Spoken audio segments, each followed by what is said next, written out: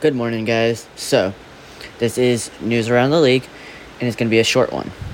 But I am seeing all kinds of articles saying that Shohei Ohtani's locker has been packed up at Angel Stadium, and the Angels declined to say why.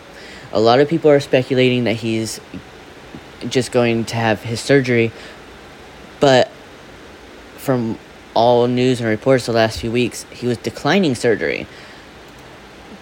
The Angels still have a lot of games left, like at least 14, 15. I know they're losing. It's a losing, but this is crazy. He's already cleaned out his locker. What is y'all's thoughts on why he's already cleaned out his locker? In other news, though, it does show that he is interested in Boston, because he has a relationship with the New Balance CEO, Jim Davis, who is a huge Boston fan. The only problem is Mishkashi Yoshida, what I don't know, has to DH, and Ohtani has to DH.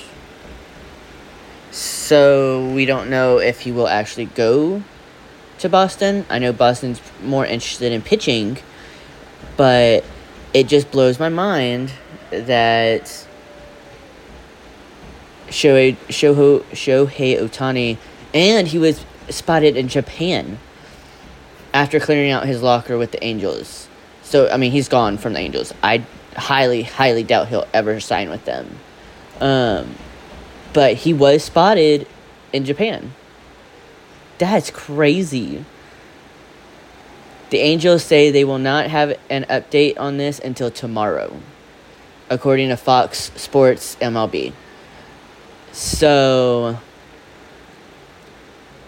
I'm so curious. Off-season basically has already started for Shohei Ohtani at this point. But he was spotted in an airport in Japan. That's so crazy.